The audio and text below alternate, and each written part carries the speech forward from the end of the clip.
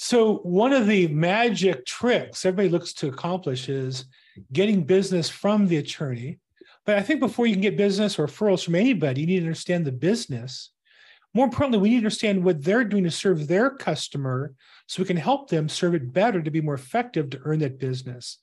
And my path as a real estate probate specialist, I go to court and I met, gosh, it's been at least 4 years now, pre-COVID, in the hallway. I had the luxury of waiting for a court case and bumped into attorney William Hayes, Bill Hayes, and we had a chance to chat and create a friendship. And ever since, I've had a chance to learn from his webinars. We've had conversations and meet him at industry events.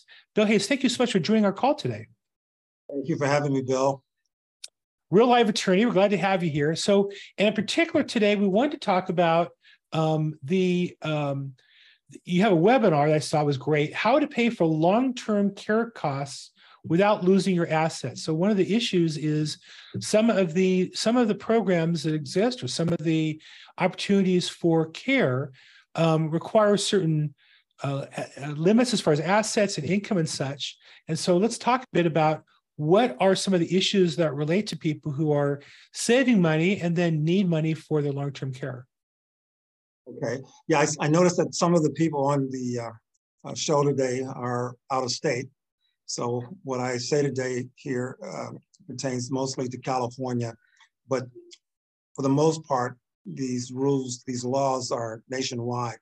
California is unique in the country in terms of the kind of liberal allowance of, for one to qualify for Medicaid.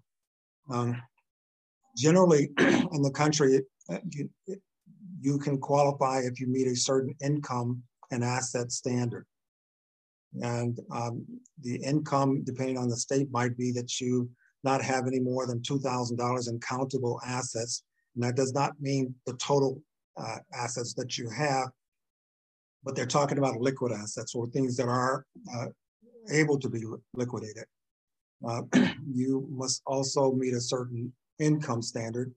And with the income, it's a bit different because no matter what your income is, that income is allocated to whatever your medical costs are. So if you have $10,000 a month medical bills, and let's say you have a retirement policy that's paying you $5,000, well, that $5,000 is largely going to be allocated to your share of the medical costs that you've incurred. Okay, so it doesn't necessarily disqualify you, but that money will have to be applied to that cost. In California, they are making some major changes where it used to be that we had that $2,000 standard of accountable assets that you could have.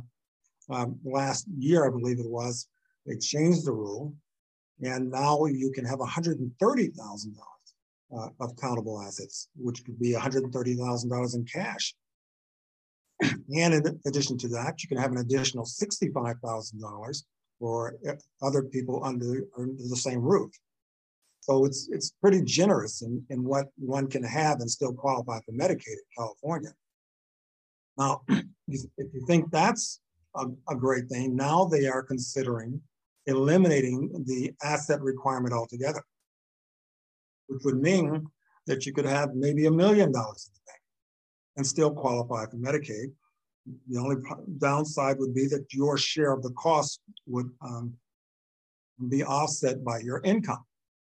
So if you have a retirement policy and annuities and IRAs and so forth that provide you a monthly income, well, that would have to be allocated to your share of costs. So if your income exceeds those medical bills, well, certainly you're not going to be receiving any benefits. So, yeah. So, and you said the maximum number of assets for some programs is $2,000.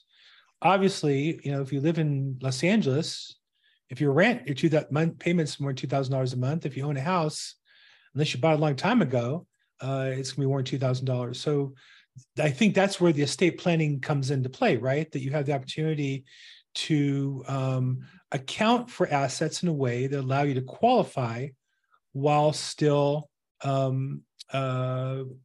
having the benefit of the assets. Is that the right way to put it? I want to get ourselves in trouble here, but yeah, well, that is it largely, Bill. What a lot of people do is middle class people will do, middle and upper middle class people will do is to set up a separate trust, a Medicaid trust, an irrevocable trust. And you can set up that trust, and there are, in California, again, California being liberal in this way, we have rules that other states don't have. So in California, if you have assets that would disqualify you from being eligible to receive Medicaid, what you might do is set up a separate irrevocable trust. Now, if you already have a living trust, well, a living trust is a revocable trust. You know, that's a trust that you can revoke or amend whenever you want to. just to clarify, it's revocable. So living trust is one where while you're alive, you can put it in the trust and then you could change your mind and take it out of the trust. Exactly. Now, so let's say you already have a living trust and you have your house in that trust and your bank accounts and so forth. Well, the fact that it's in a trust, if it's revocable, does not mean that you have found a way to resolve your issue, because the assets in that living revocable trust are just still deemed to be your assets. On the other hand, what people will do is say, okay, yes, I have a living trust, I have assets, but I'm still unqualified to receive Medi-Cal. How do I get these assets out of my name? Well, one way that you would do that would be to set up an irrevocable trust, which we often refer to, surprisingly, as a Medicaid trust. And that's the only reason why you would do it? Is that the only reason why what? That you would do an irrevocable trust is for Medicaid? No, there are all types of irrevocable trusts, but there's this one, in this particular case, it has to do with Medicaid. So you set up the irrevocable trust and you transfer the assets that are in your name as an individual, as well as those assets that may be in the name of your living trust, into that irrevocable Medicaid trust. In California, they have rules that allow us to make these transfers in ways that no other state in the country is allowed to do. Imagine that. Huh? Imagine that, California, writing your own laws. Exactly. Hard to believe. I know. Lefty pinkos here. Well, certainly we have our own way of doing things. I mean, at that part, without making a judgment like that one way or the other, we certainly have our own rules. Yes. And so one of the rules that we have here is that you can do something that's called stacked gifting. And what that means is that you can transfer assets out of your name into the irrevocable trust. And as long as you make the amount of your transfer on a daily basis and keep it under what's called the average private pay rate in California. And let me explain what that is. The average private pay rate is what is the average pay rate for a 1 month stay in a nursing home, the state average. And so currently that's somewhere, I forget exactly, but it's over $11,000. So if we were to transfer on a daily basis $10,000 in assets into that living trust, and you did that every business day of the month, so let's say 20 days out of the month, you could transfer $200,000 into that irrevocable Medicaid trust. And you can do that month after month until all of your assets are out of your name. And the transfers that would occur within that month would only disqualify you from receiving Medicaid for a 1 month period. Now, on the other hand, if you were to take that $200,000 and just, instead of transferring it under that private pay rate, and tell me if this is starting to sound confusing, because I'm used to saying it and I know people aren't used to hearing it. But if you were to transfer it in a way other than that, under that pay rate, and you just took $200,000 and attempted to transfer that into an irrevocable trust or give it to your best friend, well, that would disqualify you from receiving Medi-Cal, which is Medi-Cal and Medicaid are the same thing, by the way. It's just called Medi-Cal in California. So just hold on 1 second. Let me just clarify a couple definitions here. So yeah. in America, in the United States, we have two different programs. We have Medicare and Medicaid at the federal level. Medicare is non-means tested, means everybody pays into it like Social Security, and everybody is qualified to receive it as care. When you're 65, it's almost the only medical care available through insurance. My wife turned 65 before me. I turned 65 in January. You go from your private care to Medicare, which is it's a very generous program, and then you can buy some supplemental insurance on top of that. That's Medicare, has nothing to do with how much you make. Medicaid at the federal level is means tested, meaning it's designed for people of low income. And the way they do that is they distribute the money to the states. States create their own program. And in California, we call it Medicaid. Medi-Cal.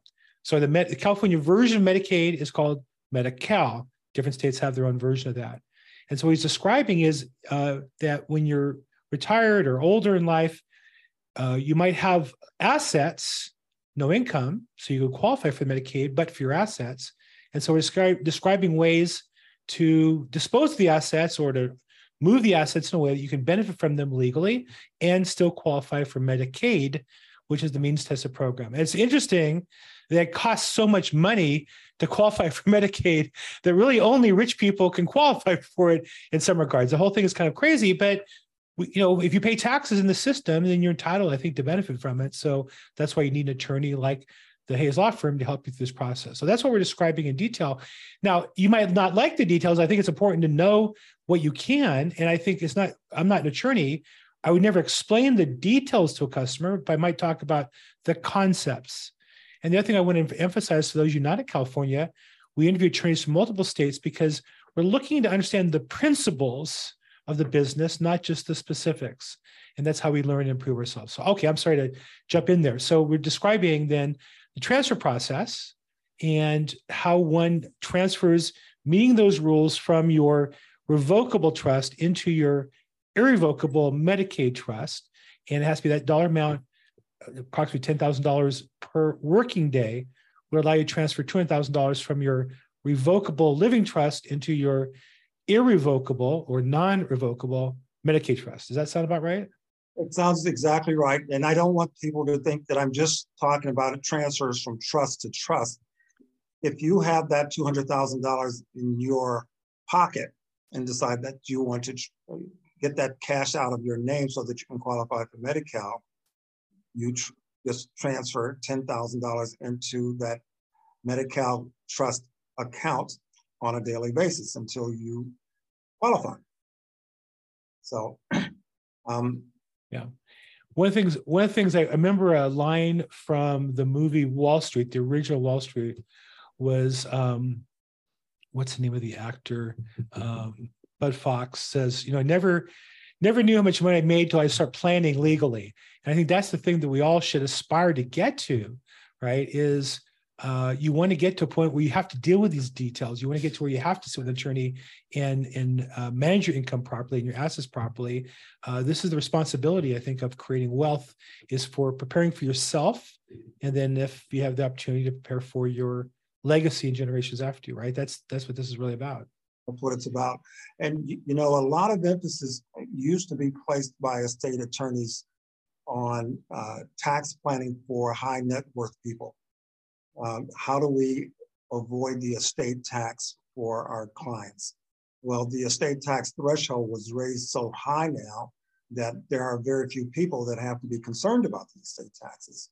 It's like 12.96 million per person of the estate tax exclusion before you have to worry about having to pay anybody. And then the truth is that there's less than 2% of the population has to deal with the estate tax issue to begin with.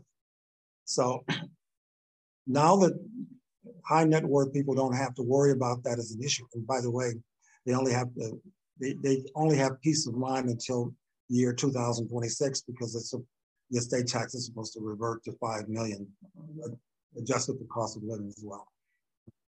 But I better start planning now for 2026. I don't want to be subject to that law come 2026. That's going to be a problem. Actually, a lot of people are. If you own a house, in LA, and they can go up another 25%, 30% between now and then, it's not a lot to get into that number anymore. And with inflation, what sounds like a lot, 10 years from now isn't going to be all that much. Sure. How many people do you know who are bragging about the fact that they're millionaires now because their house is $1 million, and it's basically a house that was, they didn't think of as being something that was all that special, but these days everybody's house is close to some number that was unimaginable before. So even though it may be temporary, who knows? But, So, okay, so this is a very specialized area, and in prior episodes you've been on, and we've talked about your history and how you got in this field. And I think the couple of things I wanted to do is, one, I wanted to kind of give our listeners a idea. There's such an area called Medicaid planning that's appropriate for as people get older and as they get, also when people are approaching, let's say, sicknesses, major issues. How do you plan for that? The insurance, one of my best friends, I think he's one of the wealthiest people in New Mexico. Both he and his wife had terrible medical problems. And I remember him saying to me, Bill, I made a lot of money. I saved a lot of money. I invested a lot. But when you have medical problems, it goes so fast. And in my case, my wife just battled cancer for a year and a half. Thank God she's scanned cancer-free about 2-3 weeks ago. I think the total medical bills were like $500,000, $600,000. And that's not really a lot compared to other people. And if the medical insurance didn't cover for some reason, that would have been painful. So I think these are all things we all need to think about as we get older, make some money, want to be responsible, and then share with our customers. I think that's the important part. If we're real estate agents or we're investors or we're financial planners or accountants, we want to share with our customers, not the solution. There's a problem. And one solution might be introduce him to Bill Hayes. One solution might be, hey, there's a webinar. If you go to his website, I would urge you all to go to Hayes Law Firm. And he has on their tab for webinars, and it's all there. And it's free, right? I'm not giving away any store secrets here. You can learn a little more detail if you want, or you can link and send that to your customers and say, hey, I saw this presentation, and these are issues that might be of benefit to you, and make sure you check them out. So the goal here isn't to train us on Medicaid irrevocable trust. It's to train us on there's a problem, and we want to be part of the solution and refer them to the solution, if that makes sense. How did you get in this particular area and develop the expertise specifically?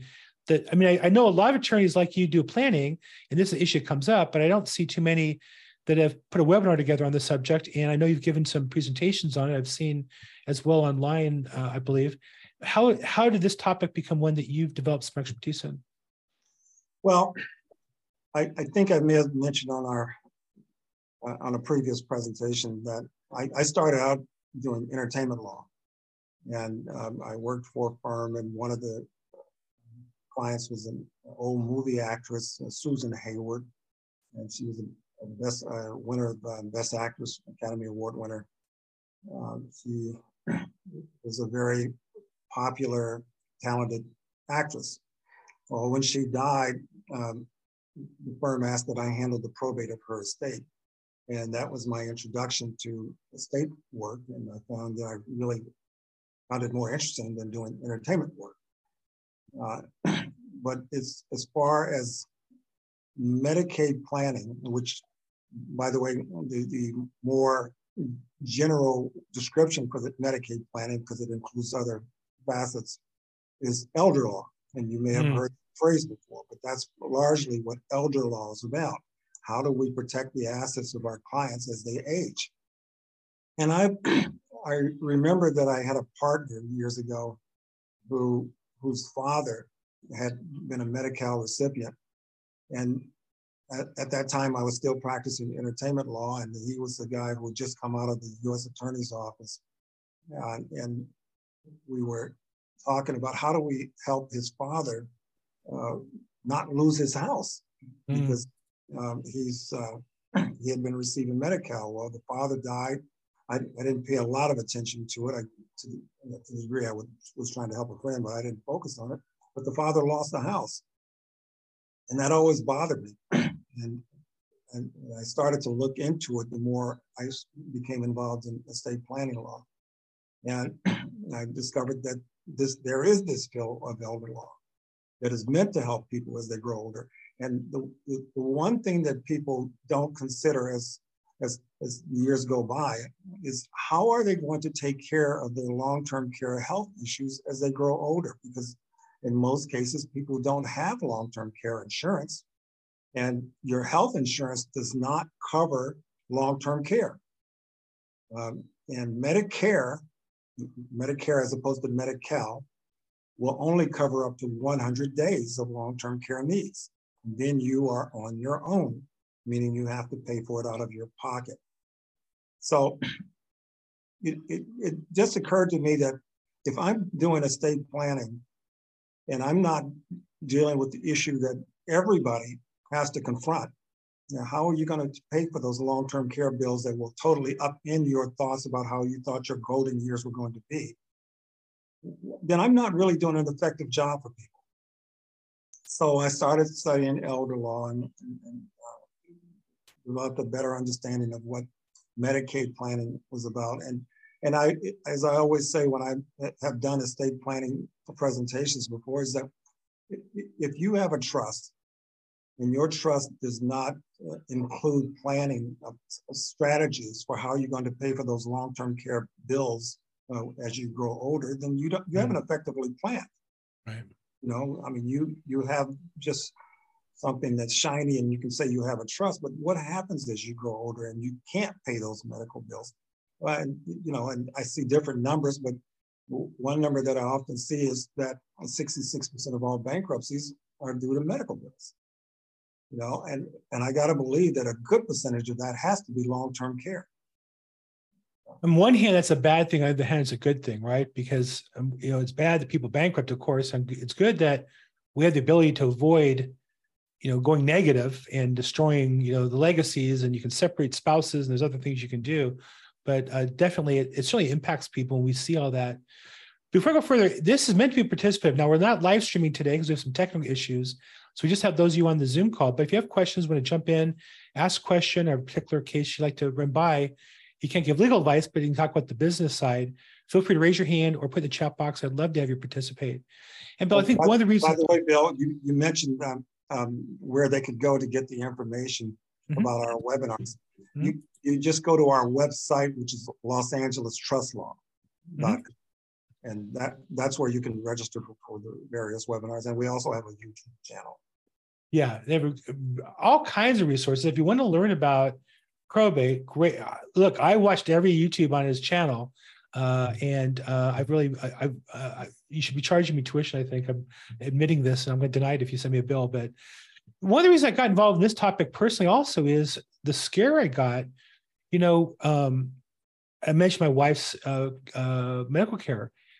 But the thing is, you have a limited number of long-term care days. You know, we might say, well, you know, when I go, I'm going to go like that. But it's not that simple. For example, my wife had surgery. Post-surgery, she was not able to come home. She was initially not physically able to care of herself. I'm not able to nurse her. And so there's a nursing care kind of intermediate step, rehabilitation center that people go to post-hospital. Hospitals push people out faster now because they want to be doing more expensive work. And so some of the days you spend in the hospital and you're not ready to go home yet are in this middle care, which you have a limited number of days on that medical care pays for. It's great. They pay for, I think, 100 days in your lifetime. That's great until the 101st day pops up and now you got to start paying for it. And in our case, you know, she used a number of the days already. So now we have to think about it. My neighbor next door years ago bought a long-term care policy, and he has, for his wife, unfortunately, she has some issues, full-time 24/7 live-in care because of the insurance policy that he bought, I think, 10 or 15 years ago. And she's lived now, I think, 5 or 6 years with these 2 nurses coming all day long every day. You can't even buy that policy today because it's so expensive. And so if you're in a position where you need long-term nursing care, that's where I think most people, you can have all the medical insurance and surgical procedures covered and prescriptions. But as you mentioned, Bill, you have a certain number of days. The long-term care part is the part that people don't plan on that really catch it. And what are you going to do? Like in my case, if my wife came home and we run out of days, what do? And the answer is you either continue to care if it's life. Like they're giving her shots and drawing blood and doing things I could never do individually. right? So thank God she's fine, and hopefully she'll live well and live a long life together. But for all of us, we should be planning ahead and thinking about that, either getting insurance policy or understanding to put money away. And if we have the assets, if we're blessed with the assets, organize them properly and help our customers organize them properly so they can maximize the benefit of those. Okay, so that's the kind of technical side of the product. Now, I know that you do webinars. How do you currently present this material to the marketplace? Is it just, do you get referred now by people like me? I see you as an expert in this field. Is there something you do actively, regularly? Is there organizations that you participate in to promote yourself or do business development? Let's talk about the business side, the business owner, Bill Hayes. How do you promote this expertise so that you can turn into business? Well, generally what we've done is a lot of SEO marketing. So we do Facebook and Instagram and some LinkedIn. We do endorsed marketing with corporations where we'll have our webinars presented to the corporation employees. I write articles for publications, and we have a blog. And we're, as you know, Bill, we're kind of going through some retooling on our marketing at this point. But what I find is that we kind of, it seems as though we've kind of reached a critical mass, because it doesn't seem that we've slowed down at all. And we're quite busy, but I still intend to get back into doing more marketing to make sure the pipeline stays full. Sure. Well, that's the job of the what's I'm looking for, the rainmaker of your firm, which is you. I guess you're also the lead attorney and the senior partner and the junior partner or whatever. But right, exactly. So I see attorneys like you putting out, I think, good informative content that is of benefit to me as a person, to me as a professional, and my customers. One of the things I encourage agents to do is, you follow a topic, learn about it by reading the content, comment on it, ask questions. How do you view when you're seeing comments or questions on a LinkedIn or Facebook on one of your posts from somebody, happens to be a real estate agent or something else? Do you see people participating, adding to the discussion? Do you see that as a distraction? Do you see people just, hey, Bill, send me all your referrals? How do you see the interaction in the marketplace on your social media posts? What through the interaction? Do I see it as beneficial, do you mean? Yeah. Yeah, definitely I see it as beneficial. Yeah, I mean, you have to get people involved, and people have questions, and listen, I'm in the business of having people ask me questions. Right. So yeah, it's a wonderful thing from my perspective. And so I try to encourage agents that if there's a topic you're interested in, and I don't know if this is it, there's a million different topics related to probate and trust administration and such. But if this is an area you're interested in, learn about it. You would see multiple attorneys, multiple presentations. Some use one methodology, some another. Jump in and ask the question. I think generally speaking, if you're asking legitimately a question to learn, like he said, he's in the business of answering questions. And so I encourage all of you to participate there. This is really adding value in some regards. And I also feel that when I legitimately participate, not, hey, call Bill Gross, list your house with me. Nobody likes that. But when you participate in the asking questions or commenting on your experience in a topic, I'm bringing my audience, some of it, to the attorney, and they appreciate that. That's the whole point of the whole marketing, is to connect people together, right? Right, absolutely. As you know, we practice not only in the field of Medicaid planning, we do trust of all types. We do trust administration, and we do probate.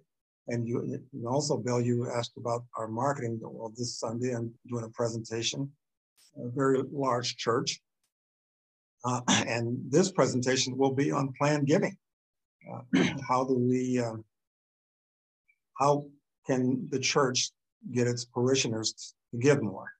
And what vehicles are available for them to do that kind of giving.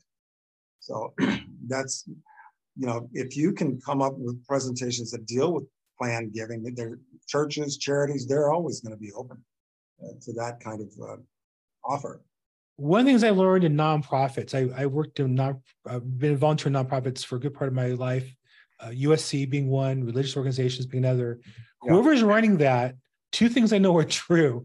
One, they love talking about how to raise money because that's their lifeblood, right? Money is the energy that runs organizations. And two, any successful organization, they're good at raising money. Like when I was at USC, involved with the Alumni Association, raising funds, you better believe USC is good at raising funds. They have systems, they've got people, they have procedures.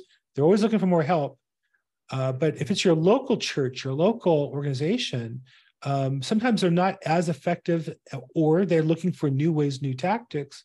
And planned giving is a great way. We've talked to my rabbi and just haven't got him comfortable enough endorsing it. Like, who do you think's going to pay for all this stuff, Rabbi? Come on, we need to get on the ball and make it more convenient for people to give, make people's dollar go farther. You know, when people donate money, they really want to have a legacy. They want to have an impact.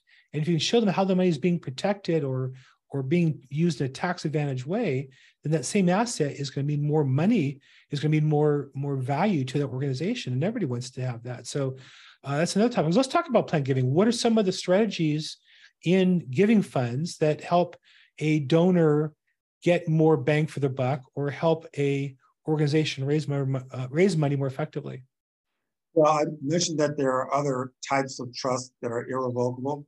Well, some of those trusts are charitable trusts, and there are two primary types of trusts that are used in charity so that people can get a tax advantage and get highly appreciated assets out of their name, because that's going to be part of their taxable estate if they're a high net worth person. And I'm talking about taxable estate. I'm talking about the estate tax. And the estate tax doesn't kick in until $9.6 million at this point. But you can put assets into a charitable trust,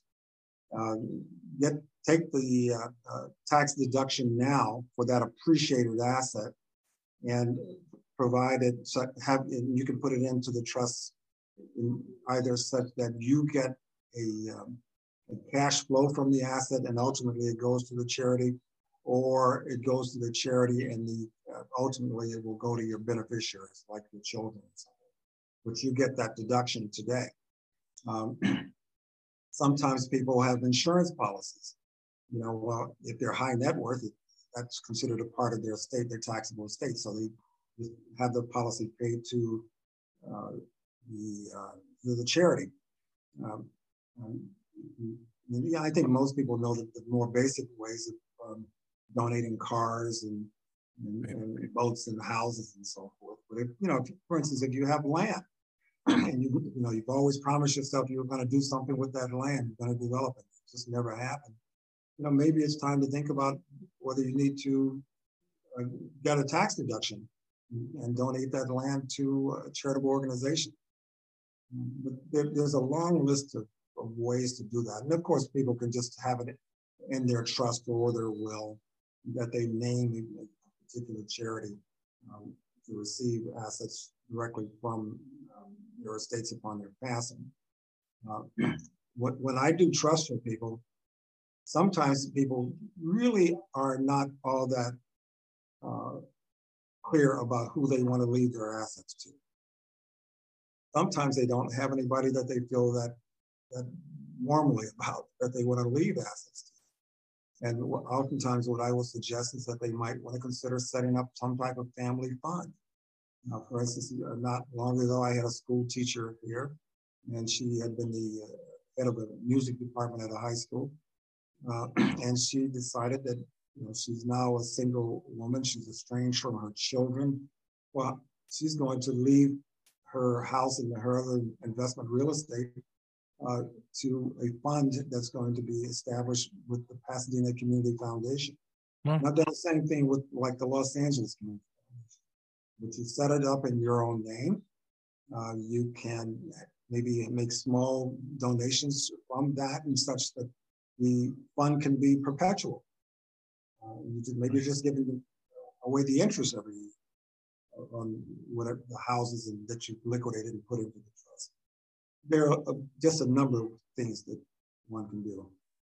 Another common case is, again, you mentioned highly appreciated assets. Like if you work for a company, you get stock, and you got the stock basis at $1 a share, and now it's trading at $50 a share. For you to liquidate that, you're going to pay taxes on that appreciation.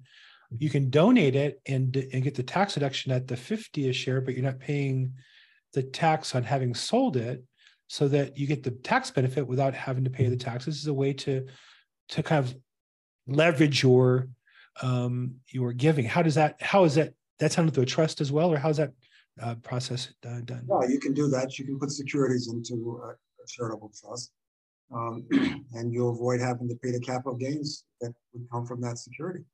Especially if there's like options where you're forced to buy, you don't really want to, and then you have to pay on the tax basis. So there's different gimmicks. And again, the key here is to get with an expert and learn the insides and outs. I don't know them. I know there's key questions, and I do know I've had customers over the years show me how much money they've saved by doing some of these tax advantage strategies and take advantage of it. So I know today's topic was more technical than usual, and my goal here today was not to, again, train you on the specifics, but to get you aware of these different issues that come up, so that when they come up with your customers or come up with your prospects or come up with your community members, you can say, hey, I know there's an issue about that. I know a guy. Let's go look at the webinar, or send them the link, or here's a person you can talk to. Bill, if somebody really wanted to go a little deeper on this, or had a personal situation they want to talk about, what's the best way to contact you? On your website, I know you have webinars. There's a phone number where they just call and set an appointment and set some time to talk to you, or what would the next step be? Well, they can call the office directly, and our office number is 626-403-2292. And there's a time for us to talk. I love the quote on your website: only put off tomorrow what you're willing to die having left undone. And so certainly you should not leave undone your trust. You should not leave undone the execution of your trust. You should not have left undone the transfer of the appropriate assets in the trust. And all that necessitates at some point getting a plan with somebody and helping them put that together. So one of the people I feel real comfortable with talking about is Bill. Bill, I know I've seen you at the LAREIC. I think you were there a couple of months ago on investing. Is that something you go to regularly? Was that a one-off that I saw you there? Are you going to be there tonight? It's something that I'm interested in. You guys are in the real estate investing business, and I'm more of a wannabe. And I've bought properties, and I've had single families. I've had commercial property, but I just never stay consistent in it. So okay. Well, we like to see you. Not lost interest. I want to be one of you guys. Okay. And so we're going to see you tonight there. You going to tonight's program or not? No, I'm not. So just for those who can't leave here yet. Exactly. So for those of you who don't go at the LARAC, he was actually there a couple of months ago when the topic was, I think, notes in particular. We have some common friends in that area. So, Bill, thank you so much for being on today. I really appreciate your time. And I'm sure we'll get a chance to talk. In fact, I think we're talking next week. So thank you so much. Yeah. Okay, Bill. Okay, thanks a lot, Bill. Always good to see you. Thanks. And for the rest of you, if you want to get into contact with Attorney Bill Hayes, Hayes Law Firm, LosAngelesTrustLaw.com is the main website. Phone number 626-403-2292. But for those who are in the business, right here on his seminar and webinars, he has on-demand webinars on some great topics and a great YouTube channel just chock full of information. I know I'm sure I've seen everything on his, and I've signed up for them from time to time. He had one time on pets, which I kind of poo-poo in some regards. I'm not really a big dog lover. My wife has a dog. That gives you a clue as to where I stand. But to customers, it's really important. And I've seen customers leave money to take care of pets, and I've seen in court where there's fights over that. And so, if it's important to you, it's important to you. If it's important to your customer, then it becomes important to you. So he has some great material there I would urge you to take advantage of. Okay, before we wrap up, just a quick reminder tonight, starting in about a couple hours, LAREIC.com, the LA County Real Estate Investors Association meeting.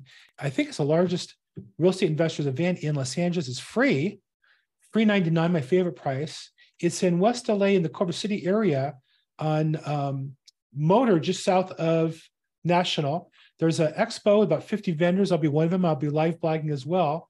And then there's a presentation done. This is actually the same person doing it tonight, Seth Phillips, who's an expert on ADUs, additional dwelling units, how to find properties to add them on, or if you have a property, what the best ways are to finance them, or how to avoid some of the problems people have with them.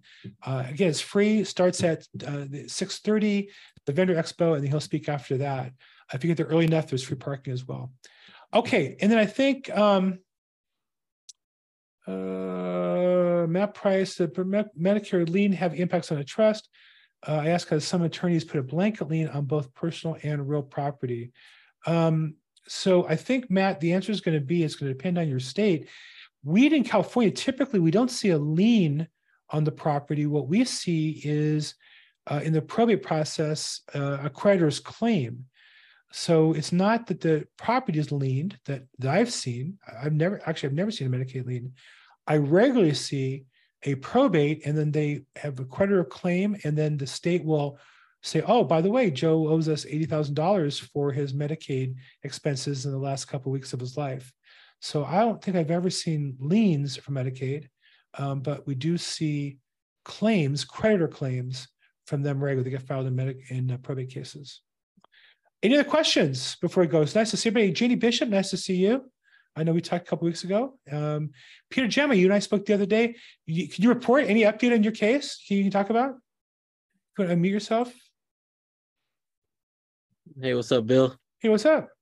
Hey, it was good talking to you. No really update yet. I'm just following the case. Okay. Just working with the lender, making sure the lender's on base with me. Nice. And speaking with my buyer, make sure the buyer's on base with everything the lender's saying. And that's pretty much it. Just following the paper trail. You know, I put out to agents every day on these calls. If you have questions, feel free to call me, run your scenario by me. 90% of the time, I can just answer your question, you go on your way. Sometimes I'll recommend working on something together. I have never had, and Peter's an agent. You're with the XP, I think, with the Wilson Group down in San Diego, with the XP in San Diego, an agent. Called me the other day with a case. We had a chance to go through, I think, is it in San Diego County, I think, if I remember right? Yes. I have never had an agent as prepared for a call. He had the documents, he had read it, he had a list of questions. I felt like I was being quizzed in a sense, but he really wanted to learn. So I think the thing that I would say to anybody is if you have questions on your probate, I'm not an attorney, I'm not going to give legal advice, but I do think I can help give you good business advice on what to do. And if nothing else, you get a colleague to help you brainstorm on what your options are. So Peter, shout out to you for being professional. If you take the attitude to your business, in the long run, you're going to win. That's just how life works. Thank you, Bill. Yeah, and there's one thing I always hear from a lot of the weekly masterminds you do is that, go to the court. Yeah. Take that time, take that effort, because what you're going to learn from going is, you won't, I didn't even know what I was going to learn when I went. Right. And just going, the stuff that I just kind of recognized, being familiar with the courtrooms, knowing how to navigate the courthouse. Like I told them I paid $30 to park. And it was my fault for, by the time I left my house. So, another thing I learned is really preparing yourself. If there's something you need to do, really getting your things in line and just following through and being prepared to do what you need to do. Yeah, no, I really admire that. I think you're right. I tell people all the time, go to court. I met Bill Hayes. Really, what I used to do is go to court.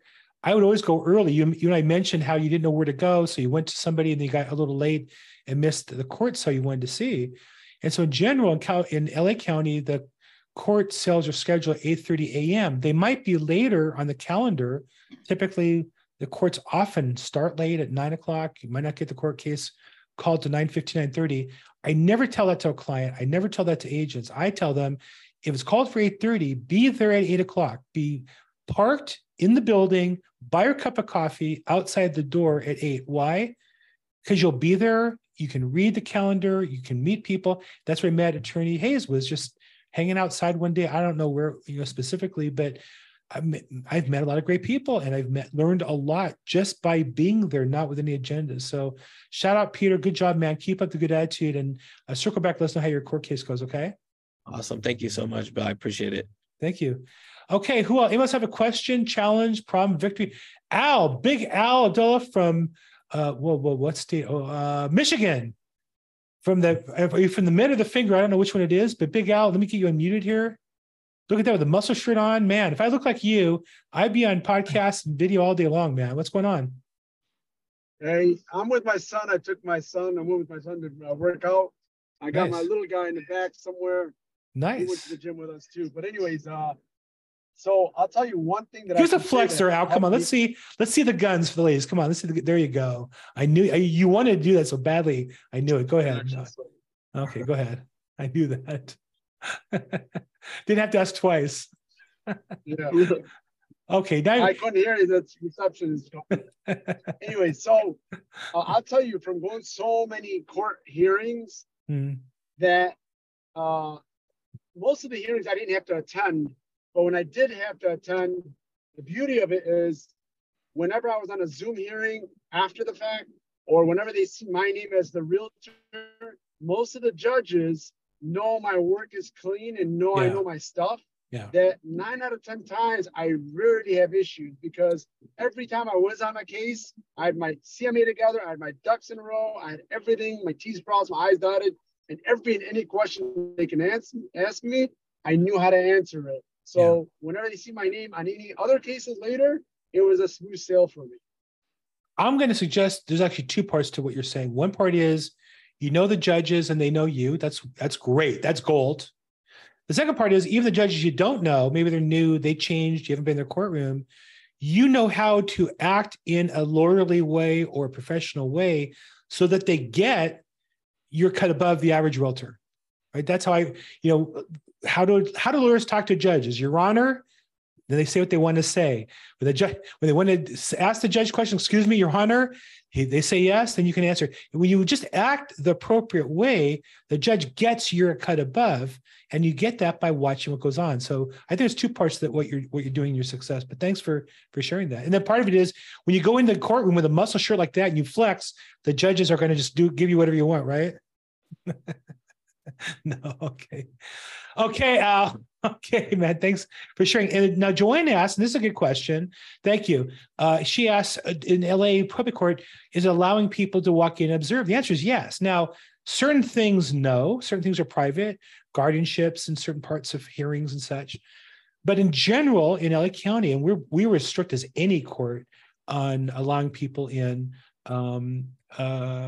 Yes, you can go in now, and as a member of the public, you don't have to be on that court case. Now, I will say that, without getting too political, I'm hearing about people going back to masks, and schools might be requiring masks again. I imagine if that's true, there'll be judges that require masks. So I would definitely bring one in your briefcase or purse, and so you don't have to go there and leave because of that. Because some of the judges can be kind of at the edge of that process. Well, I don't want to get into the politics of it, but you don't want to drive all the way there, park your car, pay $20, walk in, wait around to have the bailiff tell you no mask, you got to go out the door, and you haven't had a mask in your pocket for 2 years. So definitely you want to come prepared. But generally speaking, yes, you can go in and observe. And I would say in any county, when people ask me, like Peter, when people ask me from another county, well, what can I do? I say, you need to go out and find out. Like, your job, you want to learn this business, you want to be an expert in probate, you want to get business from people, go to the county courthouse and find out. And know where the hearings are held, know where the calendar is, know where the research is available and not available is, know where the coffee is. If your client's going to go, why not get there early, get a Starbucks and meet them and give them a drink, a coffee. I even tell people where to park. In fact, when I was going daily, what I used to, one of my little tricks was, I would tell them which lot to go in, and that if they mention my name, the parking's free, because I would go early and I'd give the parking attendant $20, my business card, and say, if they mention my name, this is paying for the parking. And the customers loved it. But, I'm making $10,000, $20,000 on commission on a deal. I'm glad to do that. So again, know what's going on, know where to park, where not to park, where to get coffee, where the courtrooms are, what times there are. If you know the judges, it's a big advantage. In LA, we have 9 different departments. It's so hard to learn all of them. In smaller counties, why would you not go? In smaller counties, I've had people on this call tell me, the judge would say, hey, why are you here? What a great idea. I'm glad to help you. And they'll answer questions. And to know the judge, you asking an attorney, when you have a relationship with the judge, that's that's monetizable, right? You're going to get better outcomes than somebody else if you have to go before, just like Al said. So definitely take the opportunity to go to court. I can't stress it often enough. Okay, I think we're up to date on all the questions. We're kind of in the last few minutes here of the hour. So I think we'll wrap up here today. If you're watching this recording, I'm sorry we couldn't get the live stream started. I'm not sure what happened there, but those of you on the Zoom, that's the best way to go. Love to have you participate. Thanks again to Bill Hayes, the attorney in Pasadena, the Los Angeles Trust Law Firm, and on Medicaid Trust, as well as he's got great resources, definitely worth checking out. Peter, great seeing you. Al, thank you. The rest of you, whoever asked a question, thank you for, Joanne, thank you for participating. We do this as probateweekly.com every Thursday, 4 p.m. Pacific, 7 p.m. Eastern. You can see the past episodes at episodes.probateweekly.com. Don't forget the Facebook group. Continue the conversation over there. We have about 2,800 members there from all across the country. We look at referrals there, requests for attorneys, for agents. Post your probate and trust related content in my Facebook group. I'm glad to have you do that. It's where we can all support each other's views and subscriber counts and so on. So feel free to post your content there so that we can all help each other build our business. I'm Bill Gross. I'm at Bill Gross Probate and social media. Thank you all for being on today, and we'll see you next week.